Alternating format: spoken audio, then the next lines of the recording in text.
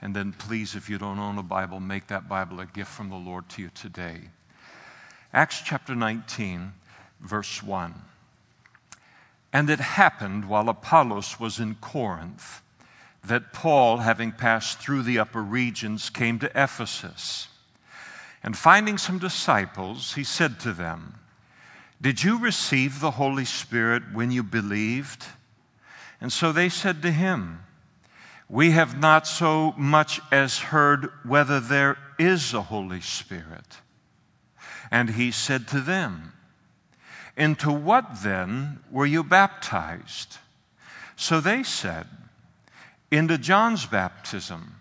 And then Paul said, "John indeed baptized with a baptism of repentance, saying to the people that they should believe on him who would come after him, that is, on Christ Jesus."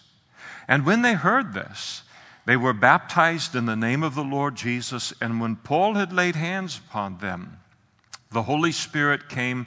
When Paul had laid hands on them, the Holy Spirit came upon them, and they spoke with other tongues and prophesied. Now the men were about 12 in all. Let's pray together.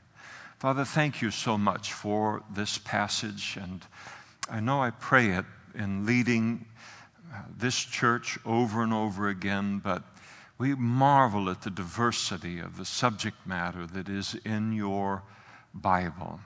And we long to have every major area of our life and every nook and cranny in our life to be conformed into the image of your word and thus into the image of your Son. We pray that you would bless your word this morning as we study it. We pray that you would use it to deepen our understanding of you, and as a result, a deepening of our relationship with you.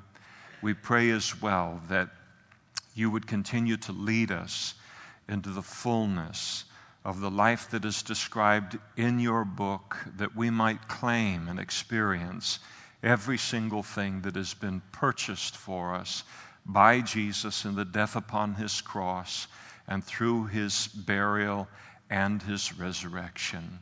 And we ask these things of you this morning in Jesus' name. Amen. Please be seated. In our narrative, in this point in the book of Acts, we are in what is famously known as the third missionary journey of the Apostle Paul. The Holy Spirit's description of Paul's third missionary journey begins a little bit later in chapter 18 and verse 23, and then the Holy Spirit takes a pause to describe this man by the name of Apollos to us, and then now he begins in earnest his description of Paul's third missionary journey.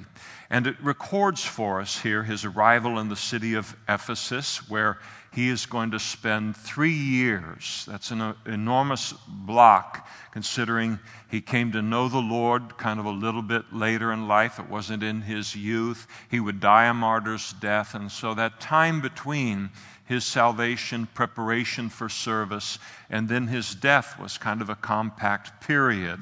He didn't live out, into his 80s or something like that, or 70s.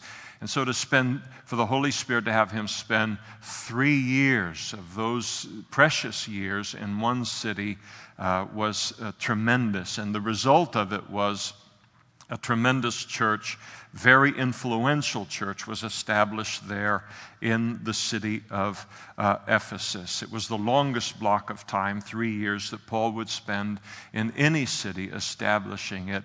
Only his time in Corinth at 1.5 years even remotely rivaled it.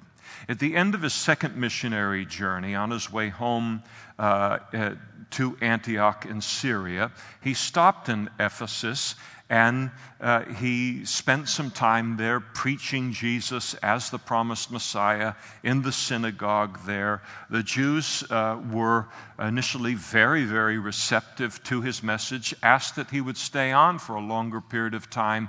He was unable to do it in the light of other plans that he had, and so he promised that he would return to them in the future, God willing. And about a year later now, God was willing, and so Paul kept his promise. Now, before his arrival in Ephesus, Apollos, we're told in verse 1, had apparently departed the city of Ephesus, having been discipled by Aquila and Priscilla, and now made his way to the city of Corinth. Corinth a church had been established there by Paul on his second missionary journey. And so Apollos comes in now to strengthen the brethren in that church that Paul had established. And all of this helps us make sense of Paul's comment to the church in Corinth in his first letter to them, where he declared, I planted, he established the church, Apollos watered, but God gave the increase. Now, upon arriving in Ephesus, we're told in verse 1 that he found some disciples there. And we're told further that his contact or his interaction with them produced an immediate question in his mind, which he then posed to them, verse 2, did you receive the Holy Spirit when you believed? Now, clearly, in his initial reaction with them, he noticed something about their lives that made it clear to him that they were lacking something in terms of the person and the work of the Holy Spirit in their lives as Christians. Now, it's important to understand concerning this passage, and it may not be important to everyone in the room, but it will be very important to many who are in the room for understanding it. It's very important to understand concerning these 7 verses that how it ends up being interpreted by Bible students and by Christians hinges very much on one's personal view of the work of the Holy Spirit in the life of a Christian at the moment of their conversion, at the moment of their salvation.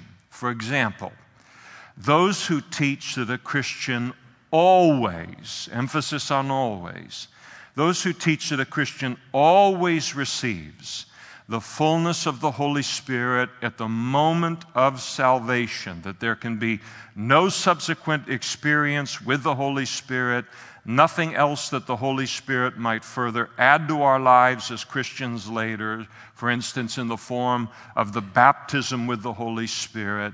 They must teach concerning this passage that these 12 men were men who thought they were Christians when in fact they were not, because clearly the Holy Spirit comes upon them in verse 6.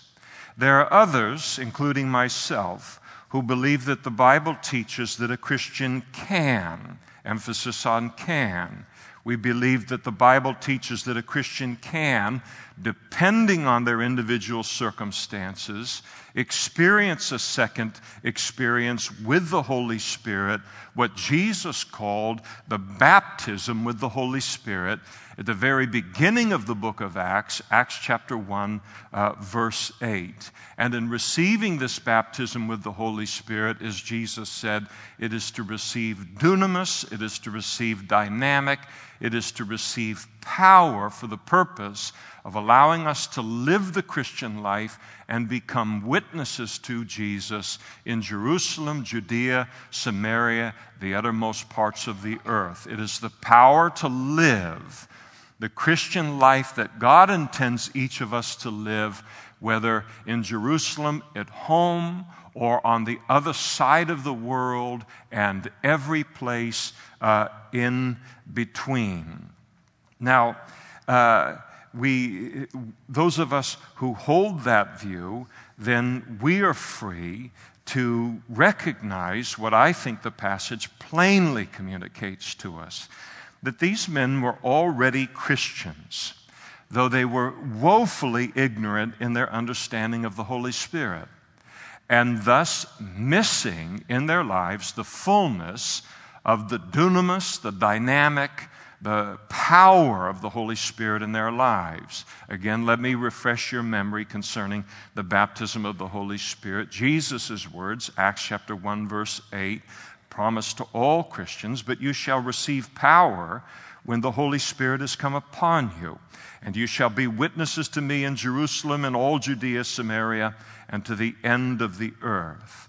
Now, in support of this position, this particular view, the one that I hold, I want you to please notice that in verse 1, they're plainly called disciples by the Holy Spirit. Notice further that when Paul poses his question to them in verse 2, that he acknowledges that they had believed. He declares to them, "Did you receive the Holy Spirit when you believed?"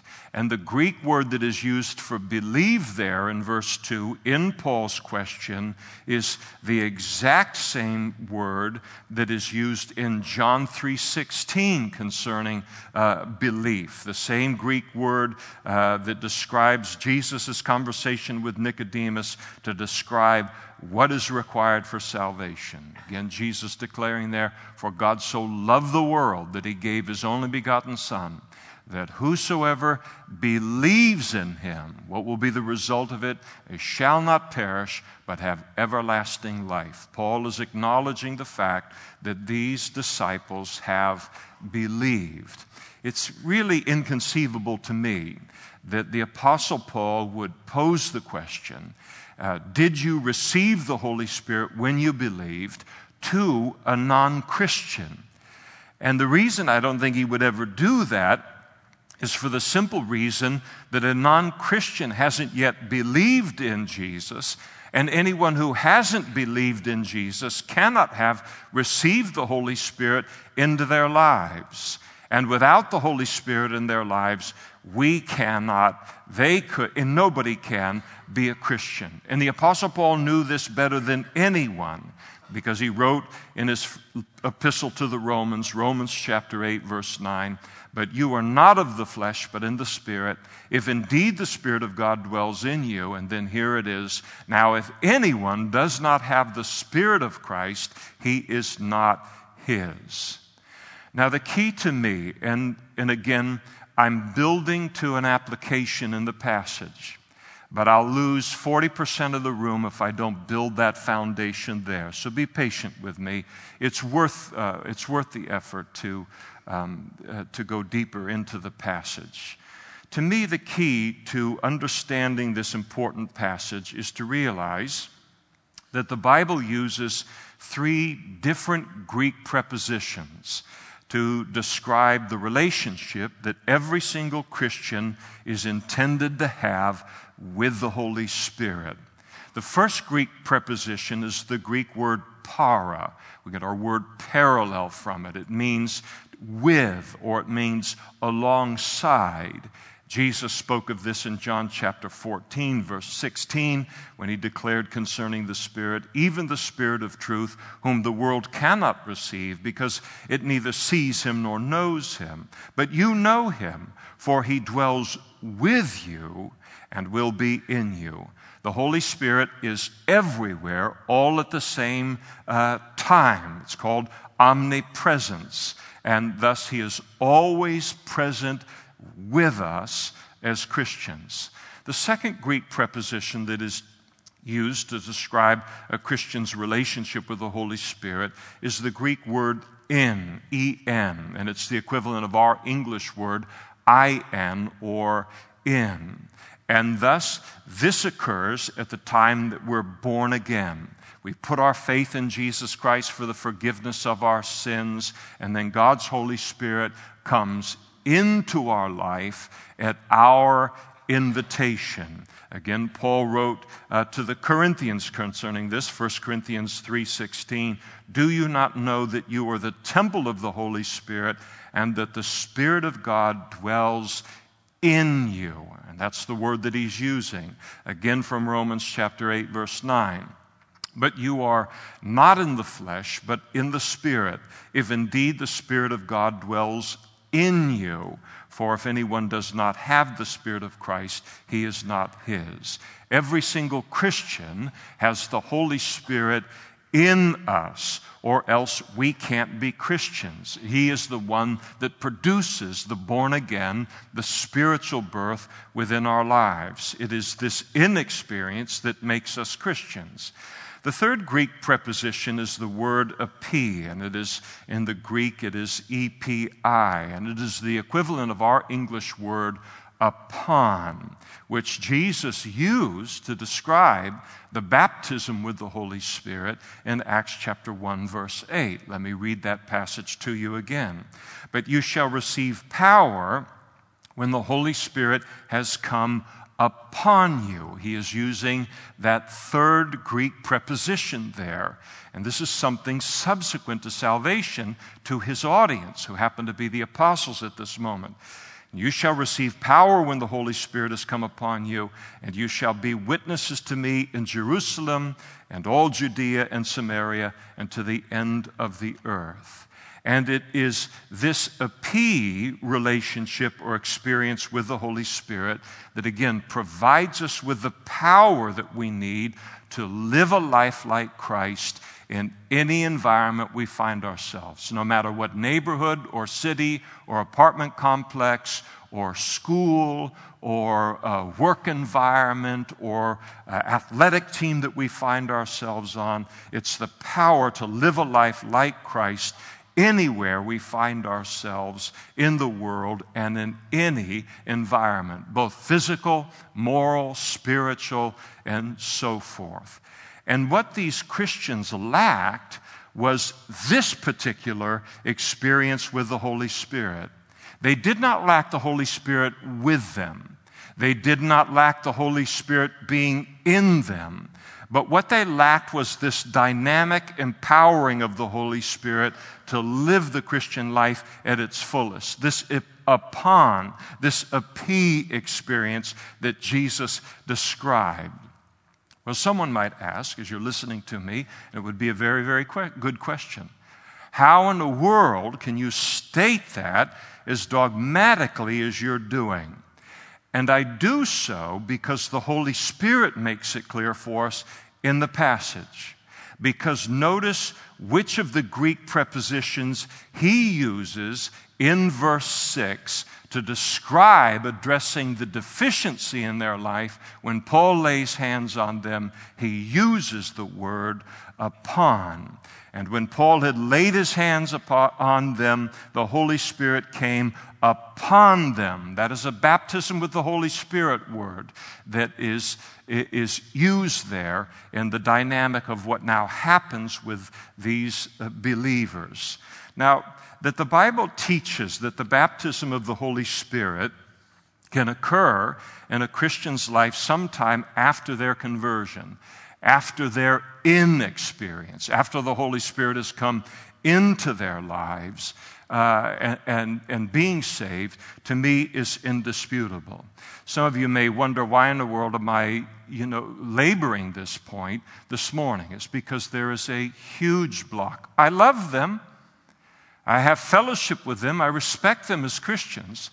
But there's a huge block of Christians in the world today who believe that every single dynamic of the Holy Spirit is received at salvation. There cannot be any further experience with the Holy Spirit, certainly no baptism with the Holy Spirit. And so this is what people are taught. And so this can be brand new to a person. I'm deconstructing some people's understanding of the Holy Spirit right now in this room. So it's important to not just say some different things that I believe, but not allow them to understand why biblically I believe these things. And what we believe on this issue will determine very significantly the quality of Christian life that each of us enjoys. And so that the Bible, again, clearly teaches that the baptism with the Holy Spirit can occur in a Christian's life sometime after their conversion, after their in experience, their salvation experience, to me is indisputable. For example, we think about the apostles themselves. We remember that Jesus himself appeared to them on the night of his resurrection. And there they are, huddled up and hidden away in fear in an upper room somewhere in the city of Jerusalem. And all of it's described for us there in John chapter 20. And Jesus then breathed upon them, and he declared to them, "Receive the Holy Spirit." And so the Holy Spirit comes into their life now, because Jesus is now interacting with them immediately after his death, his burial, and his resurrection. The Holy Spirit was already para with them, but then again, because of Jesus' death, burial, resurrection, just recently accomplished that very day, he now came into their lives. But it would be for them some 49 days later that they would receive the baptism with the Holy Spirit, the upon of the Holy Spirit on the day of Pentecost. I think we can think as well of those Samaritan believers that we examined when we were in Acts chapter 8, where Philip leaves, this deacon leaves Jerusalem. He goes into a surrounding area of Israel known as Samaria, and he begins to preach the gospel to the people there. And we're told that the people of the city, they received the gospel, they believed the gospel that Philip preached, and then further that Philip then proceeded to baptize them. They are clearly Christians. There is no way Philip would have baptized them if they hadn't been Christians. And yet, back in Jerusalem, when word gets back to the apostles that this great work of the Holy Spirit is going on out in Samaria at the hands of a mere deacon, they send out 2 apostles from Jerusalem to Samaria then to take a look at what it is that's going on there. And it was only when the apostles arrived, sometime later, that they then prayed for these Samaritan believers. They laid hands upon them in order to then receive this this baptism with the Holy Spirit. For we're told in that very passage, for as yet he had not fallen upon them. The Holy Spirit was with them, and the Holy Spirit was in them, but they hadn't yet received the baptism with the Holy Spirit. I think of the Apostle Paul himself concerning this. Remember when he was saved in that very dramatic fashion on the road to Damascus. And the Lord kind of knocks him off of his high horse, and Paul would describe multiple times in the remainder of the book of Acts, he would give his testimony of his salvation experience, and he would declare the fact that he was saved when he had that encounter with Jesus on the Damascus road. He would declare it for the rest of his life. Well, following that experience, he is then led blind into the city of Damascus. And then 3 days later, when a Christian by the name of Ananias was sent by God to then lay hands on Paul and to pray for him, Ananias, when he comes into the room, he refers to Paul as Brother Saul. He recognizes that he's already saved on the road to Damascus, and yet it was days after even Paul's conversion that Paul was ultimately baptized with the Holy Spirit. And then now you have these 12.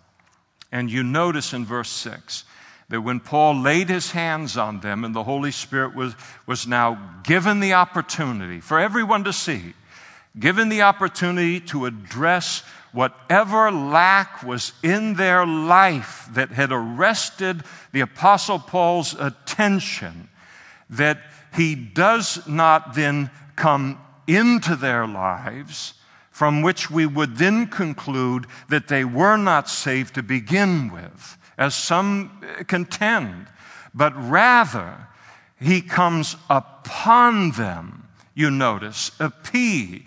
He baptizes them with the Holy Spirit. And so clearly their lack had nothing to do with the fact that they weren't saved, but rather that they lacked the power of the baptism with the Holy Spirit in their lives. And it seems to me that we have an example of something that is very, very instructive here, that applies to only God knows how many people in this room and how many Christians in the whole wide world. An example of Christians who, being uninstructed or poorly instructed concerning the person and the work of the Holy Spirit in their Christian lives, are trying to live the Christian life without this dynamic of the baptism with the Holy Spirit. And this kind of thing is so widespread within Christianity, and the reason for it is because the Holy Spirit remains the very neglected person within the Godhead. Most of us as Christians are very well instructed concerning God the Father. Wonderful. Instructed deeply concerning God the Son. Wonderful, necessary. But when it comes to Christians by and large understanding something about the Holy Spirit, it's almost like you have to walk off of a cliff to come down to the level of the understanding of that member of the Godhead concerning the average Christian's understanding of the Father and the Son. Now I want to take a moment, because it's significant here in verses 2 and 3, to examine Paul's questions to them. You notice in verse 2, he said, "Did you receive the Holy Spirit when you believed?" And their answer to the first question is essentially, it's a confession that though Christians, they were totally ignorant concerning the person and the work of the Holy Spirit. This then prompted a second question from the Apostle Paul to them in verse 3. "Into what then were you baptized?" And the reason that Paul raises that question at this point is that he's trying to understand their lack of exposure to the person of the Holy Spirit. Because if they had been baptized as Jesus commanded his disciples to be baptized, then they would have at least heard of the Holy Spirit at the moment of their baptism. Because Jesus taught in the Great Commission, "All authority has been given to me in heaven and on earth. And go therefore and make disciples of all the nations, baptizing them in the name of the Father and of the Son and of the Holy Spirit, teaching them to observe all things that I've commanded you. And lo, I'm with you always, even to the end of the age." And Paul's question is, if they'd been baptized as Christians, hadn't this been done? Even this limited exposure to the person of the Holy Spirit. And their response is that they declared that they had never been baptized since becoming Christians. They'd only been baptized into John the Baptist's baptism, which had been done by John and his disciples as an expression of repentance from sin in order to be watching and waiting for the coming of the Messiah, of Jesus. But Christian baptism looks back to the finished work of Jesus upon the cross and upon his resurrection. So where there they stand before the Apostle Paul, completely ignorant as Christians concerning water baptism as well as the baptism with the Holy Spirit. And so then what does Paul do? He proceeds now to correct these two great areas of ignorance in their life. First, by water baptizing them in the name of Jesus. And then second, by laying hands on them that they might receive the baptism with the Holy Spirit, the upon dynamic of the Christian life. Now, I say all of that to lay a foundation, to now apply it to our own individual lives as we sit here this morning. And so the passage then raises the question concerning what particular lack did the Apostle Paul see in the lives of these men when he first had contact with them that provoked first within his mind, and then a question that he articulated, the question to them, did you receive the Holy Spirit when you believed? What was it? And the fascinating thing to me about the passage is it doesn't tell us. We only know that from Paul's perspective, something important was clearly missing from their Christian lives, something that evidenced an absence of the Holy Spirit's power in their lives. And I think the reason that the Holy Spirit doesn't give us that kind of detail, what is it that he spotted in particular related to their lives, is that if we were told then in the passage, then we would narrow that evidence for an absence of the baptism of the Holy Spirit in our lives down to one thing, when in fact it can be evidenced by many things. And so we ask ourselves, what might be some of the evidences that indicate that a Christian lacks the upon experience of the Holy Spirit? They lack the baptism with the Holy Spirit. And one of the things surely, undeniably, would be a lack of spiritual power in my life as a Christian. Because Jesus described the baptism with the Holy Spirit as you shall receive power when the Holy Spirit has come upon you. And it is the kind of Christian who loves the Lord, who wants to serve the Lord, who wants to obey the Lord, but they have this sinking sense within their life that I feel that I am living my Christian life in my own strength. A noticeable sense of the lack of spiritual power in my life is an indication that I lack this baptism with the Holy Spirit. Second, if my Christian life is characterized by continual sin and defeat in the face of temptation, if I am a Christian that in virtually every temptation that I face is one in which I, am like a puppy. I just roll over in the face of the devil and allow him to rub my tummy and do whatever he wants to me. But there is no, I'm living a life that is dominated by continual lifestyle sin. That is a clear evidence that someone, that person is desperately in need of the baptism with the Holy Spirit. Because again, it is power, but it is the power to live a life like Jesus Christ, to be victorious in the face of temptation as he was. I tell our leaders, our pastors and our senior leadership in the church, and also those that pray with us after the service is up in front and all. And I tell people, when you pray with somebody and their life is characterized by life-dominating sin, this is what characterizes their Christian life, then ask them if they've ever been baptized with the Holy Spirit. And if they haven't been baptized with the Spirit, then pray for them to do so. And then if they have, then to pray with them to be refilled with the Holy Spirit. Again, a third indication of this need for the baptism with the Holy Spirit in a Christian's life would be characterized, a Christian's life that is characterized by no desire for holiness, no desire for godly living.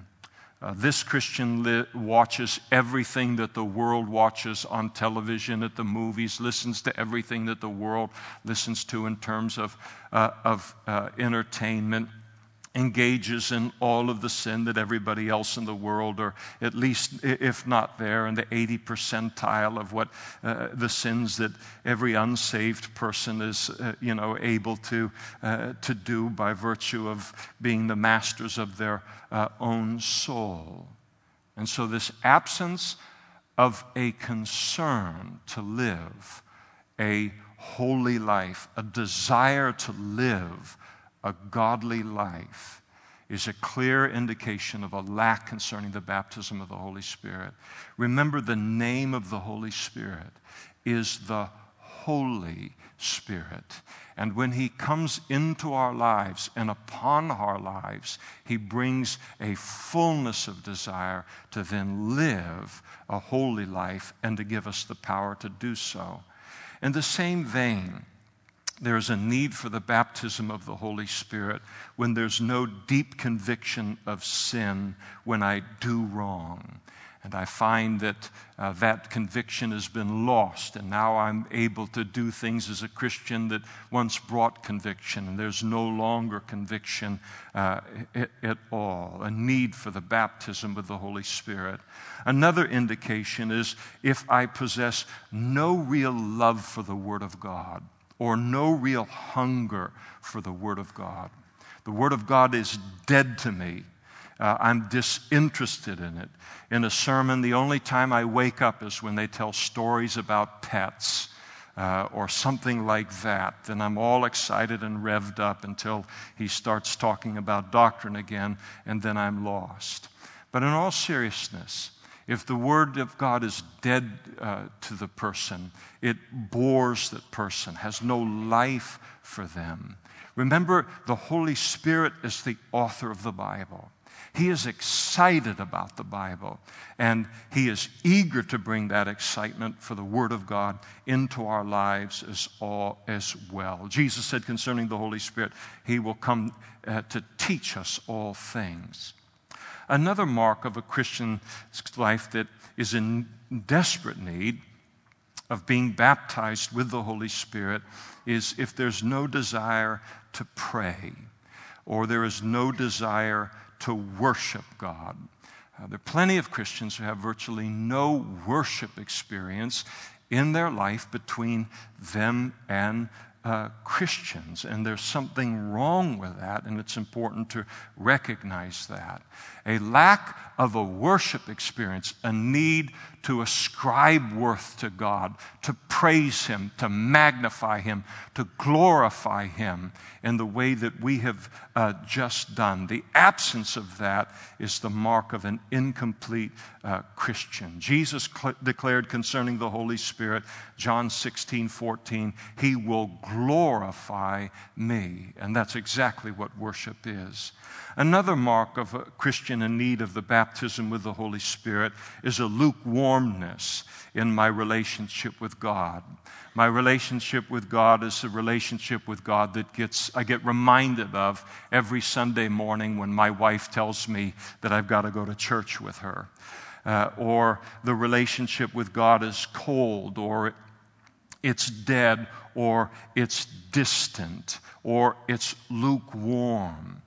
When the baptism of the Holy Spirit will produce in us a love for God that will produce a relationship with Him that is living, it is vibrant, it is needed, it is current.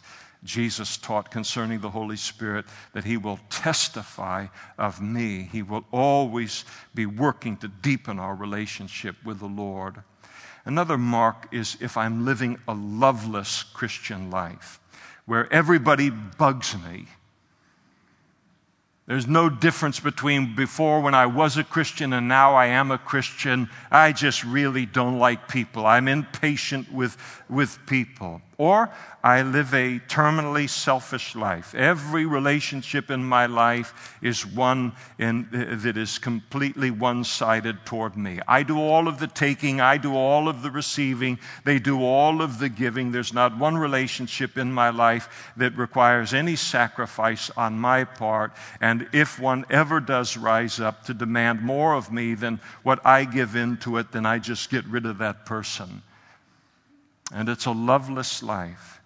And the Bible teaches that the fruit of the Spirit is love. And where there's that absence of love, there's a need for the baptism with the Holy Spirit, as well as if there's an absence of joy. Again, joy is a fruit of the Holy Spirit within our lives. And sometimes I can settle in as a Christian into a joyless life. That's just who I am. And that's just the way the world is all around me and all the people around me and all. Who could have joy in the midst of this? The Holy Spirit brings a joy into our lives that is independent of our circumstances and independent of our own selfishness and our own limitations. And so if a joyless life is a Christian life that no Christian is intended to live. And then if I am living a Christian life that is serviceless, there's no sense in my heart of concern for God's call upon my life, no desire to learn what His call is upon my life. I have no concern to discover the spiritual gift that He has given to me, as He's given to every single Christian, for the benefit of others and for the building up of the body of Christ. There's no exercising of those gifts or that calling. There's no spiritual outflow from my life that then refreshes other people, builds them up in their relationship with the Lord. A serviceless Christianity is a Christianity that is completely unlike Christ. And if the Holy Spirit is conforming us here and giving us the power to live a life like Christ, there's going to be Christian service, because He said He did not come into the world to be served, but to serve and to give His life as a ransom for others. And I think it's possible. We could go on, I suppose, but I think it is important and helpful to ask ourselves this morning, if the Apostle Paul were to meet me this morning in the fellowship hall after service and chatted with me for a while, would he notice an incompleteness in my Christian life and then pose this very question to me: did you receive the Holy Spirit when you believed? And I love to think about that. I love to allow that to search my life, especially from someone like the Apostle Paul and the Holy Spirit who was in the Apostle Paul. One of the dangers that we run into is that we express our Christianity within a particular context. And for us, we express our Christianity in the context of an American Christianity. And an American Christianity always has to constantly be put to the test of whether that is actually a biblical Christianity. And so if it isn't a biblical Christianity, then we can find ourselves being dumbed down into believing that we are living a full, dynamic Christian life that doesn't even remotely resemble the one that is described in Scripture. I don't say that any of us in this room are, but the possibility is great. And that's the importance of coming to the Word of God on a regular basis and then allowing mirror, mirror on the wall, the Scriptures referred to as a mirror. Now speak honestly to me about who I am and the Christianity that I am living, and is it the fullness of what was purchased for me by Christ? And I'll tell you, I commend the Apostle Paul from a distance of 2,000 years for being willing to look at these 12 disciples and not shrug his shoulders, zip his lip, and walk in another direction, but to confront them related to a lack within their life, not in order to merely confront them or to expose them or to make them feel silly about the Christian life they've been living thus far, but in order to bring them into the fullness, that the Apostle Paul was living and that he desired every single other Christian to experience as well. And by the way, I know all about Acts chapter 19, verses 1 through 7. I know all about it doctrinally. I know all about it experientially and personally. As a youth, I was exposed to some very wonderful things and people that the church my mother used to take us to. I'll be forever indebted to that church and to those people. And in that little church, I learned a great deal, much more than I listened to and absorbed. But I learned a great deal about God the Father and a great respect for Him. And I learned a great deal about God the Son, Jesus, and developed a deep respect for Him. But there was definitely a very limited exposure to the person and the work of the Holy Spirit there. And thus, my impression going into my adult life concerning Christianity was that you put your faith in Jesus for salvation and for the forgiveness of sins, and then you proceeded to roll up your sleeves and now obey all of those commandments that are in the Bible based upon your own strength and your own determination. And I thought that any failure on my part concerning living the Christian life was because of some lack on my part in terms of effort or in terms of determination. And I knew nothing about God providing the power by the Holy Spirit to live this Christian life. And as a result, I found myself trapped, imprisoned in Romans chapter 7 and living a Romans chapter 7 Christian life, a life that is far short of Romans chapter 8 that is filled with the things of the Spirit. Romans chapter 7 Christianity is described, let me read a number of verses that perfectly encapsulated my experience before the baptism of the Holy Spirit. For we know that the law is spiritual. I have no problem with the law of God. I want to obey it. I want to live it.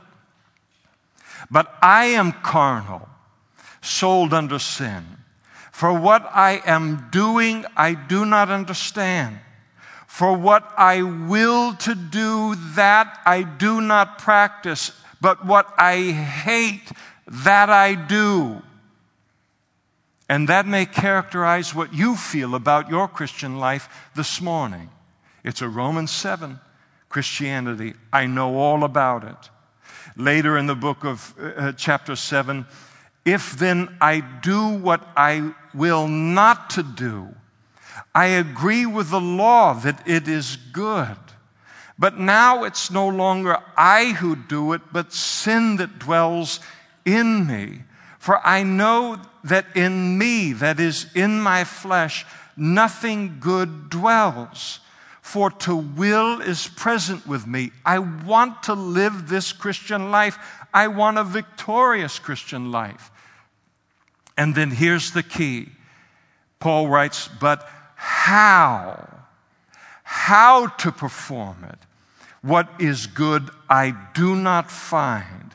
For the good that I will to do, I do not do, but the evil I will not to do, that I practice. He's talking about a Christian experience here.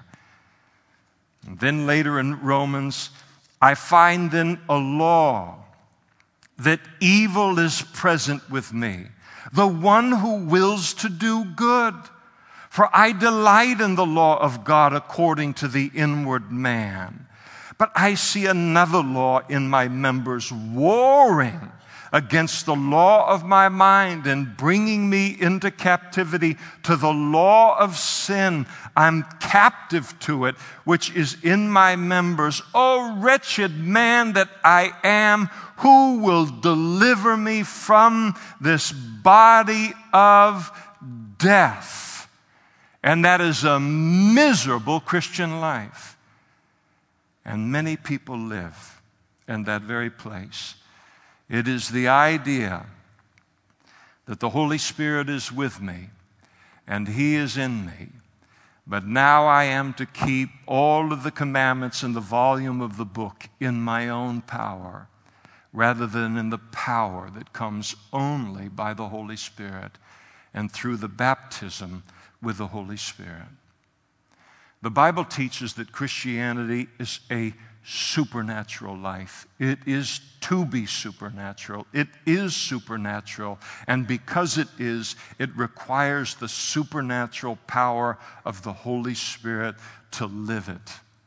Living the Christian life isn't just hard without the Holy Spirit. It is impossible without the baptism with the Holy Spirit. And that's why Romans 8 then goes on and delivers the Christian who is caught in Romans chapter 7 and brings him into chapter 8 to speak extensively in that chapter of the Holy Spirit to those who are caught in the frustration of Romans chapter 7. And the very chapter 8 begins with, "For the law of the Spirit," verse 2, "of the life in Christ Jesus has made me free from the law of sin and death." And then at the age of 25, I walked into a Calvary chapel in Napa, and what I heard was the Holy Spirit this, and the Holy Spirit that, and the Holy Spirit other, and the Holy Spirit, and the Holy Spirit, and the Holy Spirit. Yes, all the God the Father, all the God the Son, but this was a remarkable exposure to the Holy Spirit.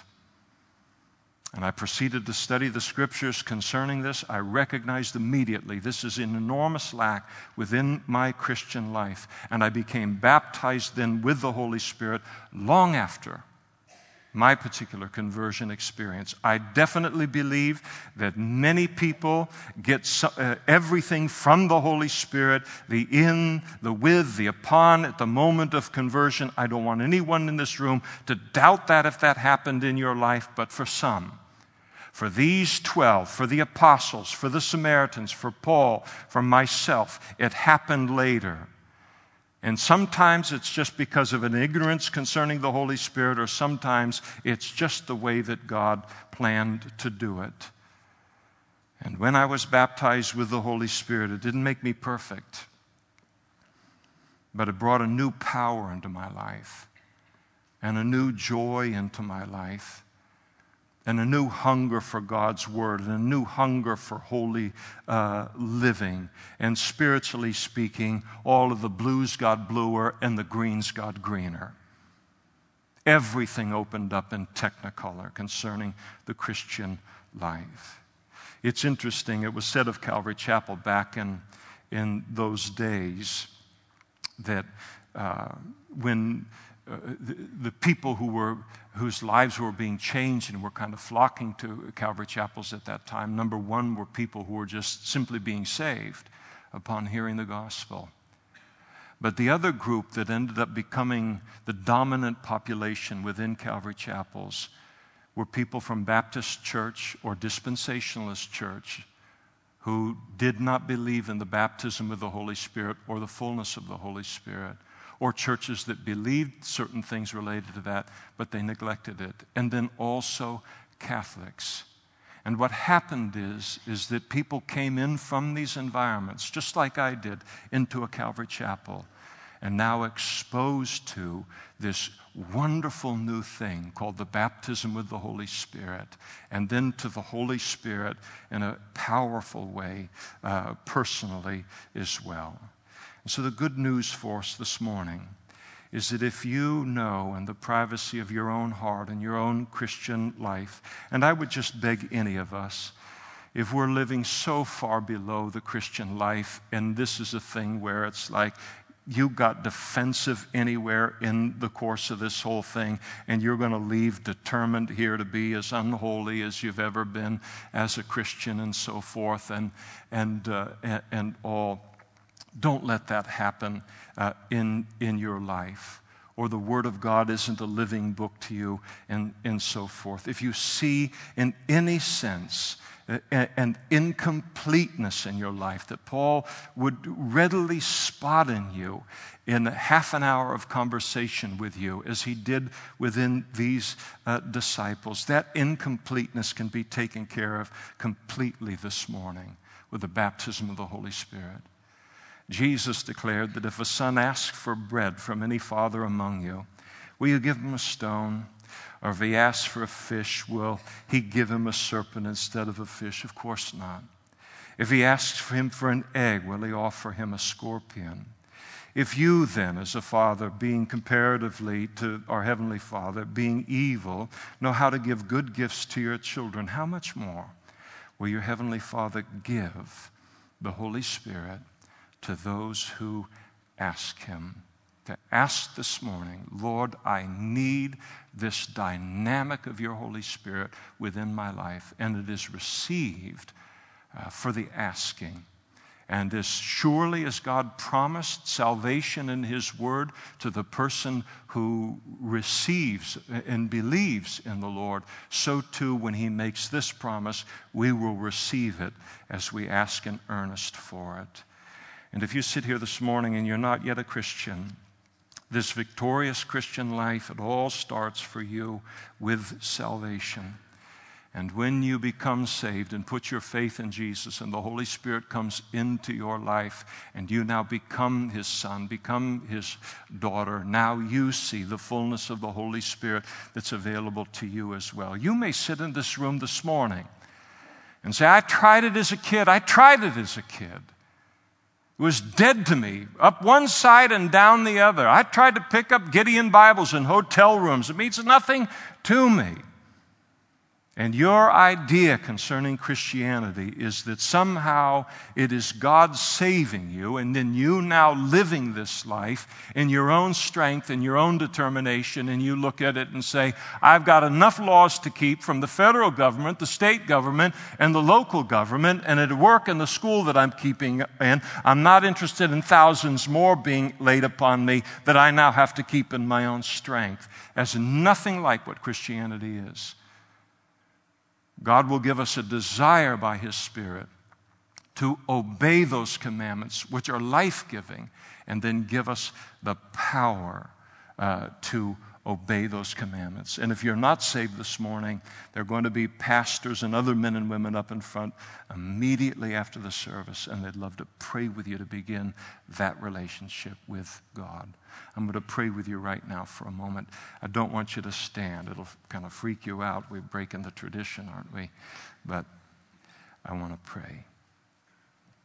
Father, I have tried, and the best that I know how, with your Holy Spirit, to lay out not only the understanding of this passage, but Lord, in a way that it's allowed to search our lives as Christians and to make clear to us whether we are living a Christianity in its fullness or whether we are living an incomplete Christianity because we are an incomplete Christian without the baptism with the Holy Spirit.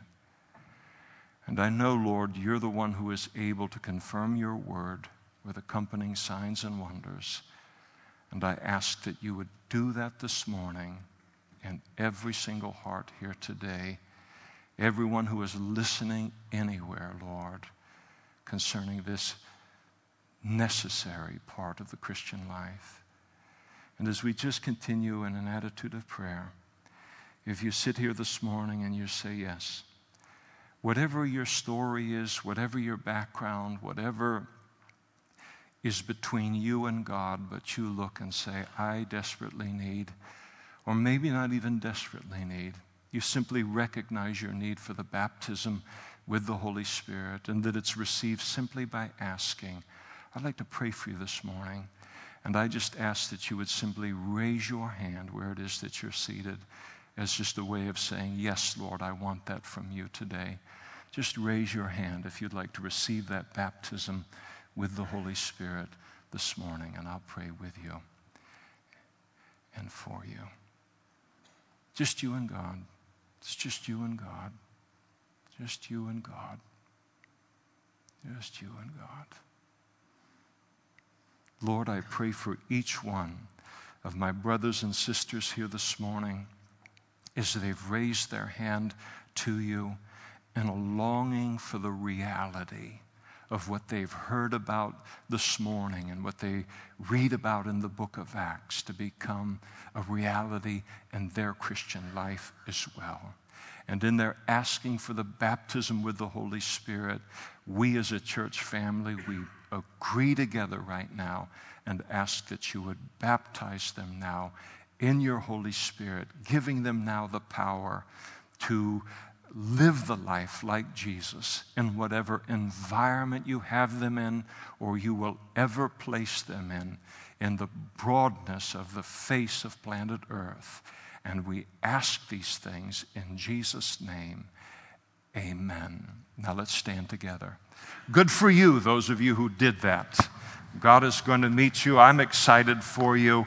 I know what a difference it was. It was like going from black and white to color TV, and the color TVs weren't even that good back in those days.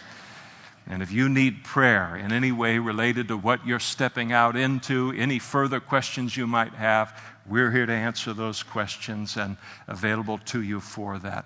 Sunday night, we go through the Bible, Genesis to Revelation, currently studying the book of Jeremiah on Sunday evening. We'll do that again tonight at 6 o'clock. Each of you are invited. Mike, would you close us up?